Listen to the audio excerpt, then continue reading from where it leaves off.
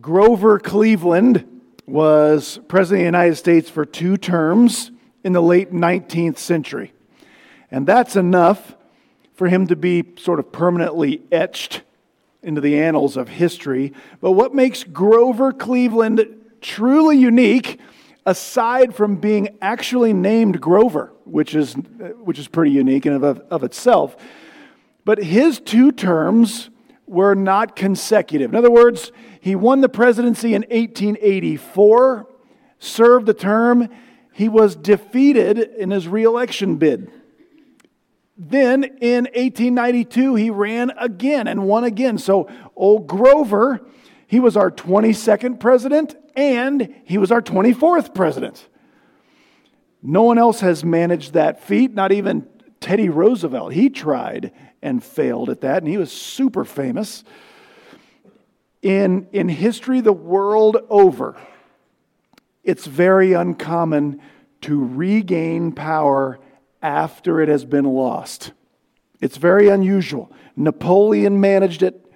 The British have had 3 prime ministers do it in their history, though one of those was Winston Churchill, who, maybe could have been elected God in England in the 1950s had he wanted to.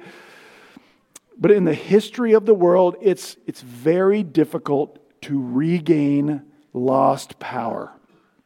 And that is what is facing King David as we open where the curtain rises on our latest installment, as we follow David through his life as recorded in 2 Samuel.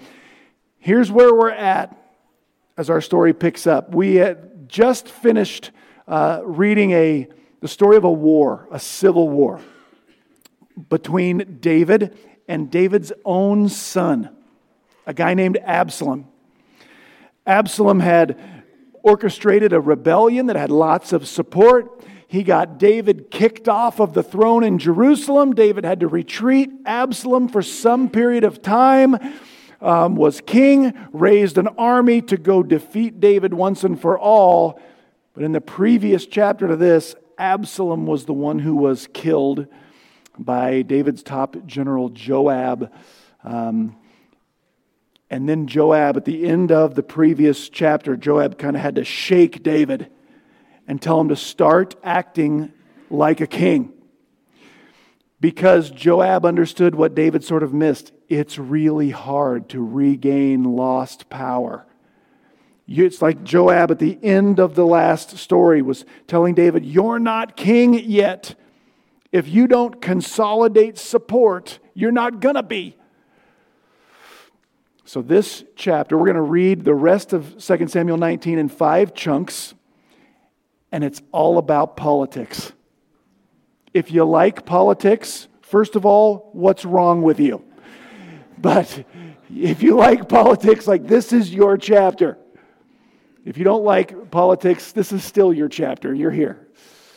Let's read 2 Samuel 19, see what we can learn about regaining lost power as David does that today. So we pick up 1/2 of a verse up in 2 Samuel 19, verse 8, the second part. Now Israel, that's Absalom's men, Israel had fled each to his own house or tent. All the people were quarreling throughout all the tribes of Israel, saying, the king delivered us from the hand of our enemies and saved us from the hand of the Philistines, but now he has fled out from the land from Absalom. However, Absalom, whom we anointed over us, has died in battle. Now then, why are you silent about bringing the king back? I think we'll stop right there. We're going to make this 6 chunks.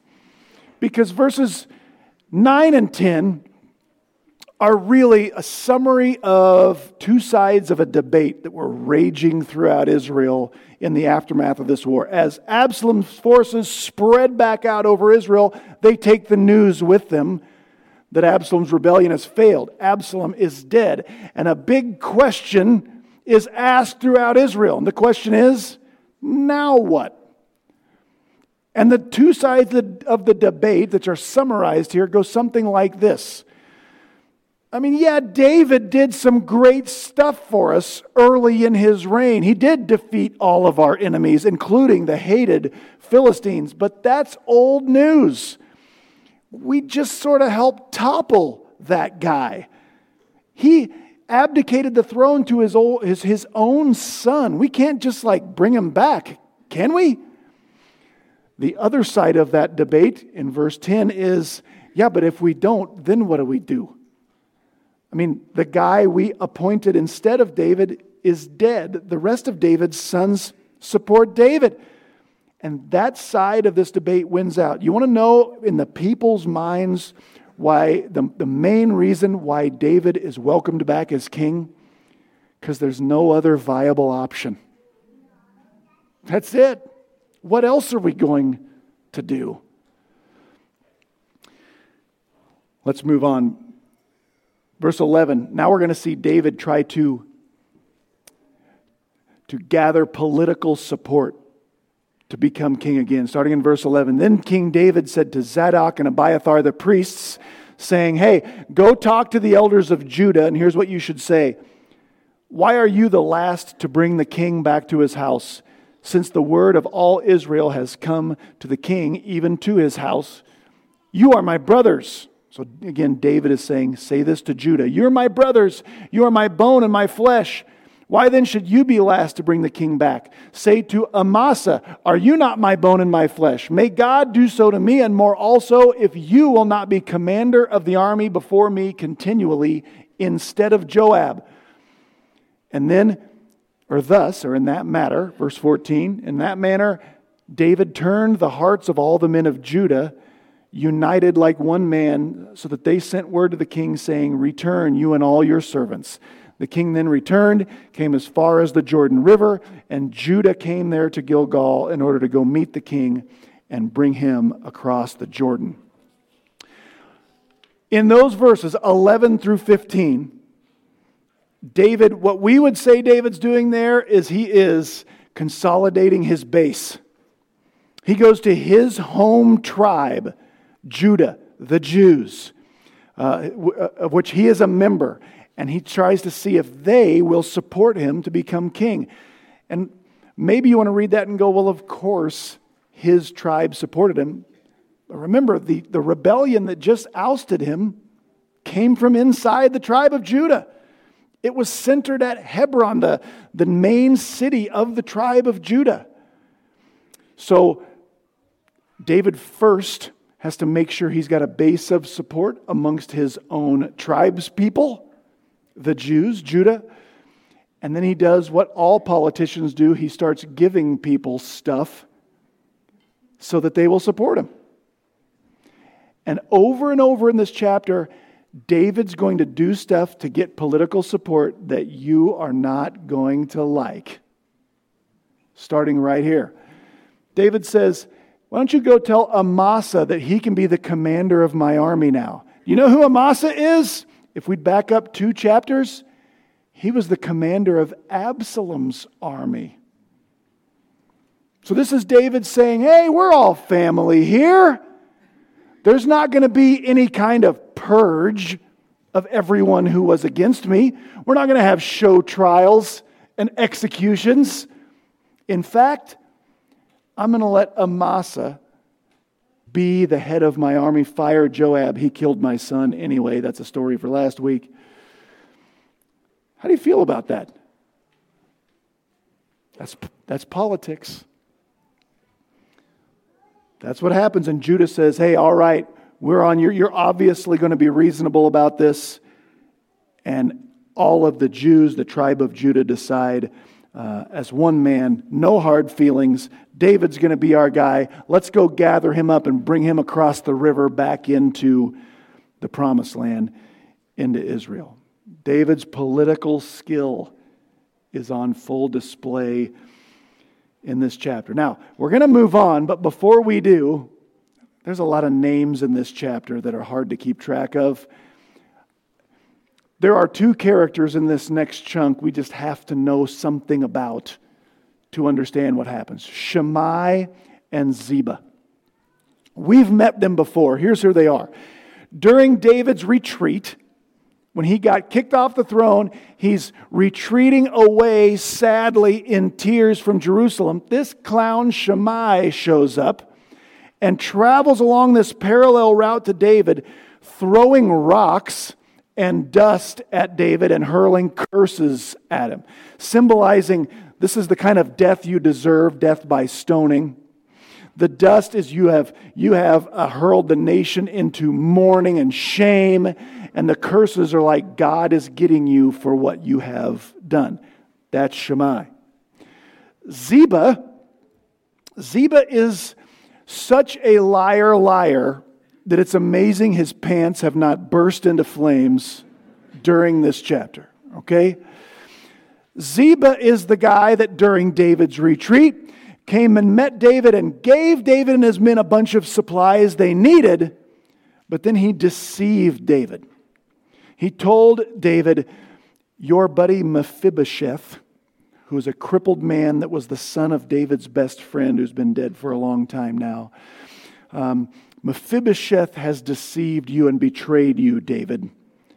And then that led David to make a decision he shouldn't have made. He took Mephibosheth's family land, the land of the late King Saul, and took it away from Mephibosheth and gave it to the liar Ziba. Okay, you got all that? Those names will be on the test, so I hope you're taking notes. Let's go on. Verse 16. Then Shimei the son of Gera, the Benjamite, who was from Bahurim, hurried and came down with the men of Judah to meet King David. There were 1,000 men of Benjamin with Shimei, as was Ziba, the servant of the house of Saul, and his 15 sons and his 20 servants with him. And they rushed to the Jordan before the king. Then they kept crossing the ford to bring over the king's household, to do what was good in his sight. They were doing David lots of favors. And Shimei, the son of Gera, fell down before the king as he was about to cross the Jordan. And Shimei said to the king, let not my lord consider me guilty, nor remember what I did wrong on the day when you came out from Jerusalem. Please don't take that to heart. Verse 20. For you know, David, that I have sinned. I know, David, that I have sinned. Therefore, behold, I have come today, the first of all the house of Joseph, to go down to meet my lord the king. But Abishai, that's one of David's generals and nephew, the son of Zeruiah, said to David, should not Shimei be put to death for this, because he cursed the Lord's anointed? David then said to Abishai, what do I have to do with you, O sons of Zeruiah, that you should this day be an adversary to me? Should any man be put to death in Israel today? Most people would answer that question, yeah, lots of them. For do I not know that I am king over Israel today? Verse 23, the king said to Shimei, you shall not die. And the king swore an oath to him that day. Okay. In this story, Shimei, who last time we saw him was throwing rocks and cursing David, comes and falls down before David and says, you know what, king? Can't we just let bygones be bygones? I sure am sorry about that. I don't think you should take this to heart. What would you say to this guy if you were David? Or how about this? In your heart, when you read this, what do you want David to say and do to this guy? But David pardons him. He lets him go. Why? Well, there's way more going on here than this guy just deciding to say he's sorry. Shimei doesn't show up empty-handed. He shows himself to be a political heavyweight because he doesn't show up alone. He shows up with 1,000 members of a second tribe, the tribe of Benjamin. Benjamin, by the way, is the tribe that Jerusalem, the city, sits inside of. It's pretty important to have the support of King Saul's tribe of Benjamin. So this guy shows up Him and Ziba and 1,000 important members of that tribe, his words are saying, I sure am sorry, I hope you can forgive me. His actions are saying, I can deliver you the support of the tribe of Benjamin. And if you kill me and Ziba, don't count on it. That's politics. Make strange bedfellows. So David doesn't kill him. And this is, in verse 23, this is like amnesty. It's a full pardon. I give you my word. You shall not die. All right, next, let's see how David settles things up with his friend Mephibosheth and the liar Ziba. Verse 24. Then Mephibosheth, the son of Saul, came down to meet the king. And he had neither cared for his feet, nor trimmed his mustache, nor washed his clothes from the day the king departed until the day he came home in peace. It was when he came from Jerusalem to meet the king that David said to him, Why didn't you go with me, Mephibosheth? So Mephibosheth answered, Oh, my lord the king, my servant deceived me. For I said, I want to saddle a donkey for myself so that I can ride on it and leave town with David. Because your servant is lame. I'm crippled. Moreover, Ziba has slandered me to you, but you are like the angel of God. Therefore, do what is good in your sight. For all my father's household was nothing but dead men before you, king. Yet you set me among those who ate at your own table. What right do I have yet that I should complain any more to the king? And so David said to him, Why do you still speak of your affairs? I have decided. You and Ziba shall divide all of King Saul's land. He gets half, and you get half. Mephibosheth said to the king, Let him take it all, since my lord the king has come safely to his own house. Okay. In verse 24, we learn first that Mephibosheth has really let himself go since David had to leave Jerusalem. Okay? This is gross. Okay? Washing your feet was very important in that day and age. It ain't a terrible idea to right now in modern times, to tell you the truth. He hasn't washed his feet since David left. He's wearing the same clothes. He hasn't shaved. He looks a wreck, and that's very important information. It's the sign that he has been mourning. He's been on a hygiene strike. And he says, I'm not going to clean myself until David is king again. Here's why that's important, though. As soon as David sees his friend Mephibosheth, he knows he didn't betray me. He's been mourning for me. And listen, that was very public, right? Where was he looking like that? In Jerusalem while Absalom was king. It's like he put out a yard sign and wore a t-shirt that said, Vote for David. The whole time Absalom was king. This was very courageous. I bet he was the only guy in town who was doing this. And so David, who's been told Mephibosheth has betrayed you, he smells him coming and he says, he hasn't betrayed me. That's why David says in verse 25, he's like, Mephibosheth, why didn't you just come with me when I left town? I wouldn't have made this terrible decision and gave all your family land to Ziba. In verse 26, Mephibosheth says, I tried. My legs don't work, remember?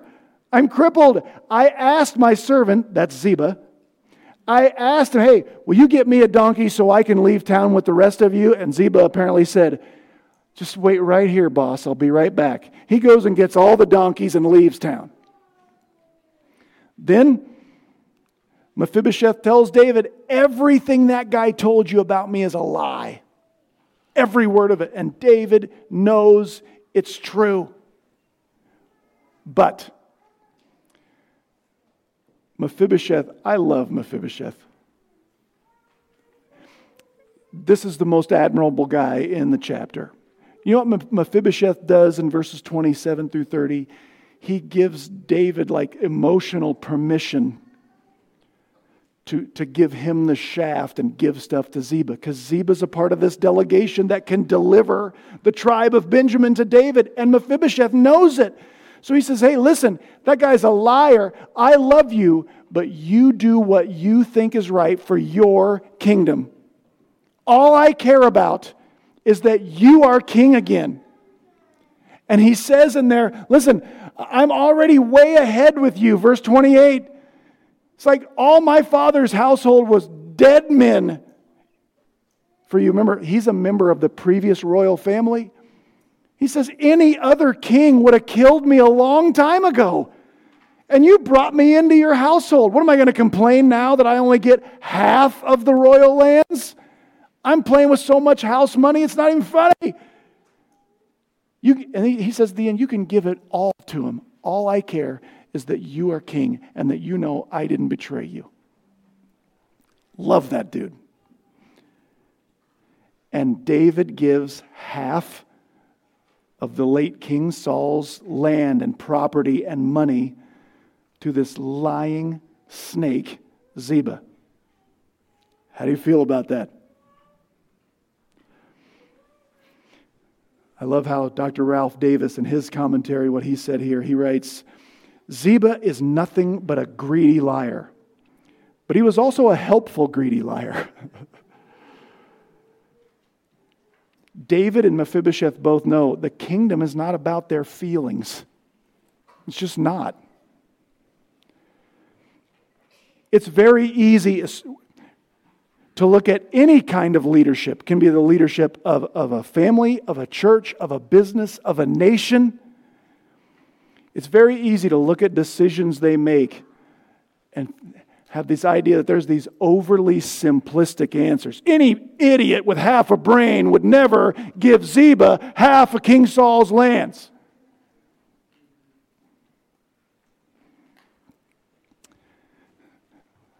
It's complicated sometimes. Let's move on. Verse 31. Honoring a guy named Barzillai. Now, Barzillai, the Gileadite, had come down from Rogelim, and he went on to the Jordan with the king to escort the king across the Jordan River. Now, Barzillai was very old, being 80 years old, and he had sustained the king while the king was at Mahanaim, for he was a very great man. The king said to Barzillai, you cross over with me, and I will sustain you in Jerusalem with me. But Barzillai said to David, how long have I yet to live that I should go up with the king to Jerusalem? I'm now 80 years old. Can I distinguish between good and bad? Can your servant taste what I eat or what I drink? Or can I hear any more the voice of singing men and women? Why then should I be an added burden to you? Verse 36. Your servant would merely cross over the Jordan with the king. Why should the king compensate me with this reward? Please, let your servant return. Let me return that I can die in my own city near the grave of my father and mother. However, here is your servant Chimham. If you're looking for boy names, might I suggest Chimham? Let him cross over with my lord the king and do for him what is good in your sight. The king answered, Chimham shall cross over with me, and I will do for him what's good in your sight. And whatever you require of me, I will do. And all the people crossed over the Jordan, and the king crossed too. And the king kissed Barzillai and blessed him, and Barzillai went home. Okay. During this rebellion, David's headquarters was at a place called Mahanaim. And while he was there, this guy Barzillai bankrolled David's operation. A very wealthy man, very great man. It's politics. So David says, I got to take care of the ones who got me where I'm headed. And he tries to do that. You sustain me. You come be a part of my administration. Give you a nice cushy job. All the pleasures the kingdom can bestow. And Barzillai's like, you know what? I'm too old for that. It's like, I can't even taste the difference between good food and bad food anymore. I can't hear the good entertainment. That's literally what he says. So it'll just be wasted on me. Let me die here. Here is probably my son or grandson, though we're not told. Here's Chimham. Take him. David's like, All right, that's it. That's politics. Let's finish our chapter now. Verses 40 through 43. Now the king went on to Gilgal, and Chimham went on with him, and all the people of Judah and half the people of Israel accompanied the king. And behold, all the men of Israel came to the king and said to the king, "Why had our brothers, the men of Judah, stolen you away and brought the king and his household and all David's men with him over the Jordan?" Then all the men of Judah answered the men of Israel, the other tribes, "Because the king is the close relative of us. Why then are you angry about this manner? Have we eaten at all at the king's expense? Or has anything been taken for us?" But the men of Israel answered the men of Judah and said, "We have 10 parts in the king. Therefore, we also have more claim on David than you. Why then did you treat us with contempt? Was it not our advice first to bring back our king?" And yet the words of the men of Judah were then harsher than the words of the men of Israel. There is the picture of David. He crosses the Jordan River. He's back on his home turf. That is the picture of him like marching back into Jerusalem. It's not exactly a ticker tape parade. It is inter-Israelite bickering. He is accompanied by a huge delegation from the tribe of Judah and a not quite as huge delegation from the other 10 tribes. From this point on, by the way, Benjamin will just be a part of Judah. They are together. And what has to be really frustrating is David is hearing two sides argue like kind of about the same point. They are all saying, "We want David to be king." So what are they arguing about? We just want it to be because of us and kind of about us. Right? The men of Israel come and say, "Why are you taking the king in there? Well, you're just going to set up this administration that's dominated by the tribe of Judah, and we're going to be all left out." And they say, no, we're not. We've never done anything like that. We've never been on the take before. Why would that start now? And he's more our king than he is your king.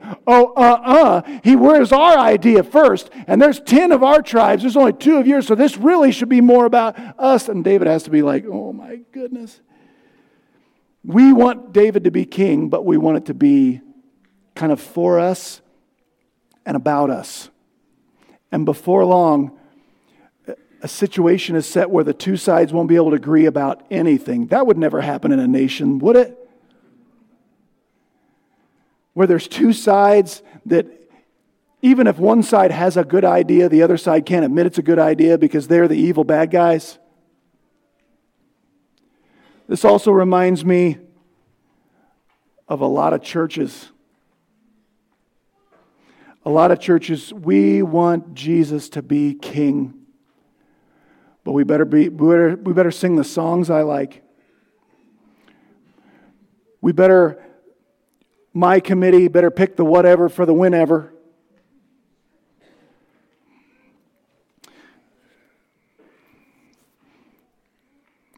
And that's our chapter. David, God's chosen king, is back on his throne.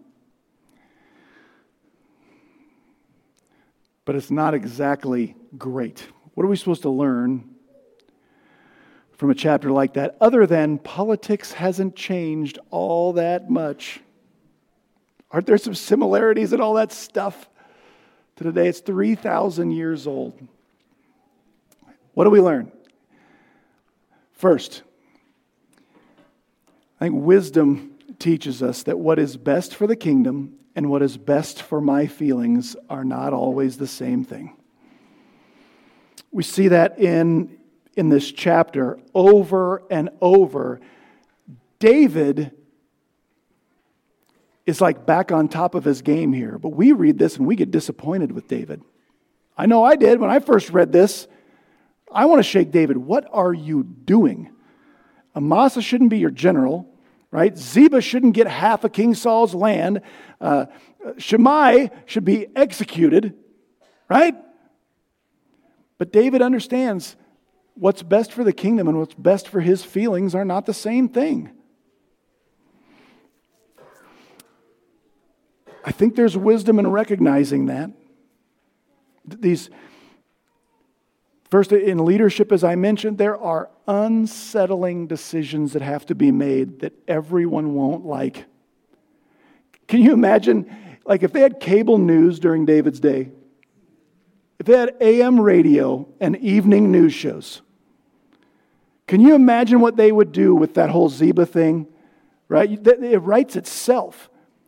This known liar, deceiving snake, King David gave half of King Saul's land to him, right? There would be no explanation. There would be no just how anybody with half a brain could never, right? Right.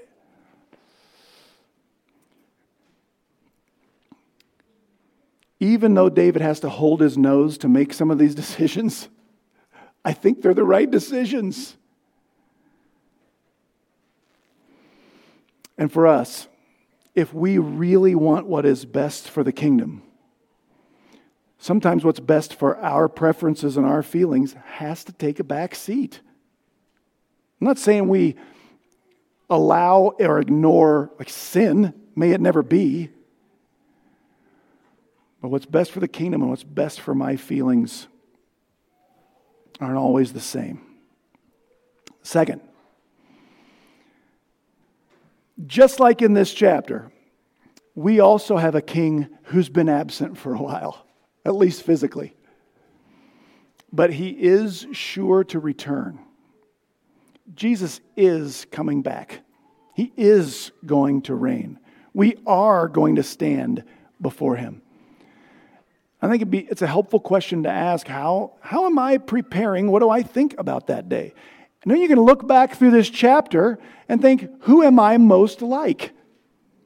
Am I like Ziba or Shimei in some way where, I bow to the king, but I'm really just trying to gather and gain what I can gather and gain? Or maybe we're more like someone we'll meet in a couple chapters. Maybe we're still in open rebellion against the king. I don't know where you are with Jesus as you come in and sit down this morning, but if the Bible is correct, you are going to stand before him someday. And the Bible says you are going to bow and admit you were king the whole time. And the fate of those who come to that decision during their lives is vastly different from those who rebelled to the end. Wave the white flag already. Surrender. The king is coming. And he has invited you to be with him through faith. And still as a part of that question, I think maybe the best thing we can learn from this chapter is to be like Mephibosheth. Be like Mephibosheth. I mentioned my admiration for this guy a minute ago. He is our model of our hearts and our attitudes toward King Jesus while we wait for him to return should look like Mephibosheth. First, we are crippled. We are crippled by sin, and we need the good king. But more than that, here's three things that's true about Mephibosheth in this chapter. First, he grasped the fact that his king, David, had already saved him and gifted him with infinitely more that he could ever deserve and ask. Right? He tells David, my whole family, we should just be dead men before you. You saved me. You brought me into your house. That is true. No matter what is happening in your life, no matter where you're at in the level of pain and what has been withheld, if you know Jesus Christ as your Savior, your rescuer, you have been gifted with infinitely more than you can imagine, think, or ask. You just may not have it all yet. Second, because that was true about Mephibosheth, he cared less about what he received and held on to than he cared about the advancement of the kingdom. He told David, like, I don't care. You do what's best for you, because that's all I really care about. You are what is best for me, so I care about you and the advancement of your kingdom. And then finally, Mephibosheth had faith enough to respond to what seemed like a loss. He lost half his farm. But he had faith enough to respond to what seemed like a loss with the confidence that just what his king decided was actually best for the whole, for the kingdom, and then that means ultimately for him. All I care about is that you are king and your kingdom advances. Can we be like that? We can. We can also be like Ziba and Shammai and some of the rest of them. But we can understand our king as the king. Place our faith in that what he did at the cross, he did in my place. That his resurrection guarantees mine one day with him. And then understand I am playing with house money. This world can never take away from me anywhere close what I've already been given and guaranteed forever and ever and ever. Because of that, we really can live more open-handed. We can care less about what we build, what we gain, what we gather in this life, because we know ultimately it's kindling and worm food one day. And then, when our sovereign king makes a decision that makes us go, why me? Why now? Why this? Somehow we can have enough faith to say, hey, if this is what you decided, somehow it's good. All I want is for you to be my king even now. Let's pray. Our Father, we are so grateful that you sent our King to lose first in our place. To lose everything, to be stripped, to be humiliated, to be beaten, not because of anything he had done, but because you were placing my sins, our sins, on him and pouring out your wrath on him as our substitute. Father, as we more and more focus this year on our King and his kingdom, will you help the things of this world to grow strangely dim in the light of his glory and grace? We are playing with so much house money, Lord. We have little right or need to complain. Thank you for your grace and your patience with us. In Jesus' name. Amen.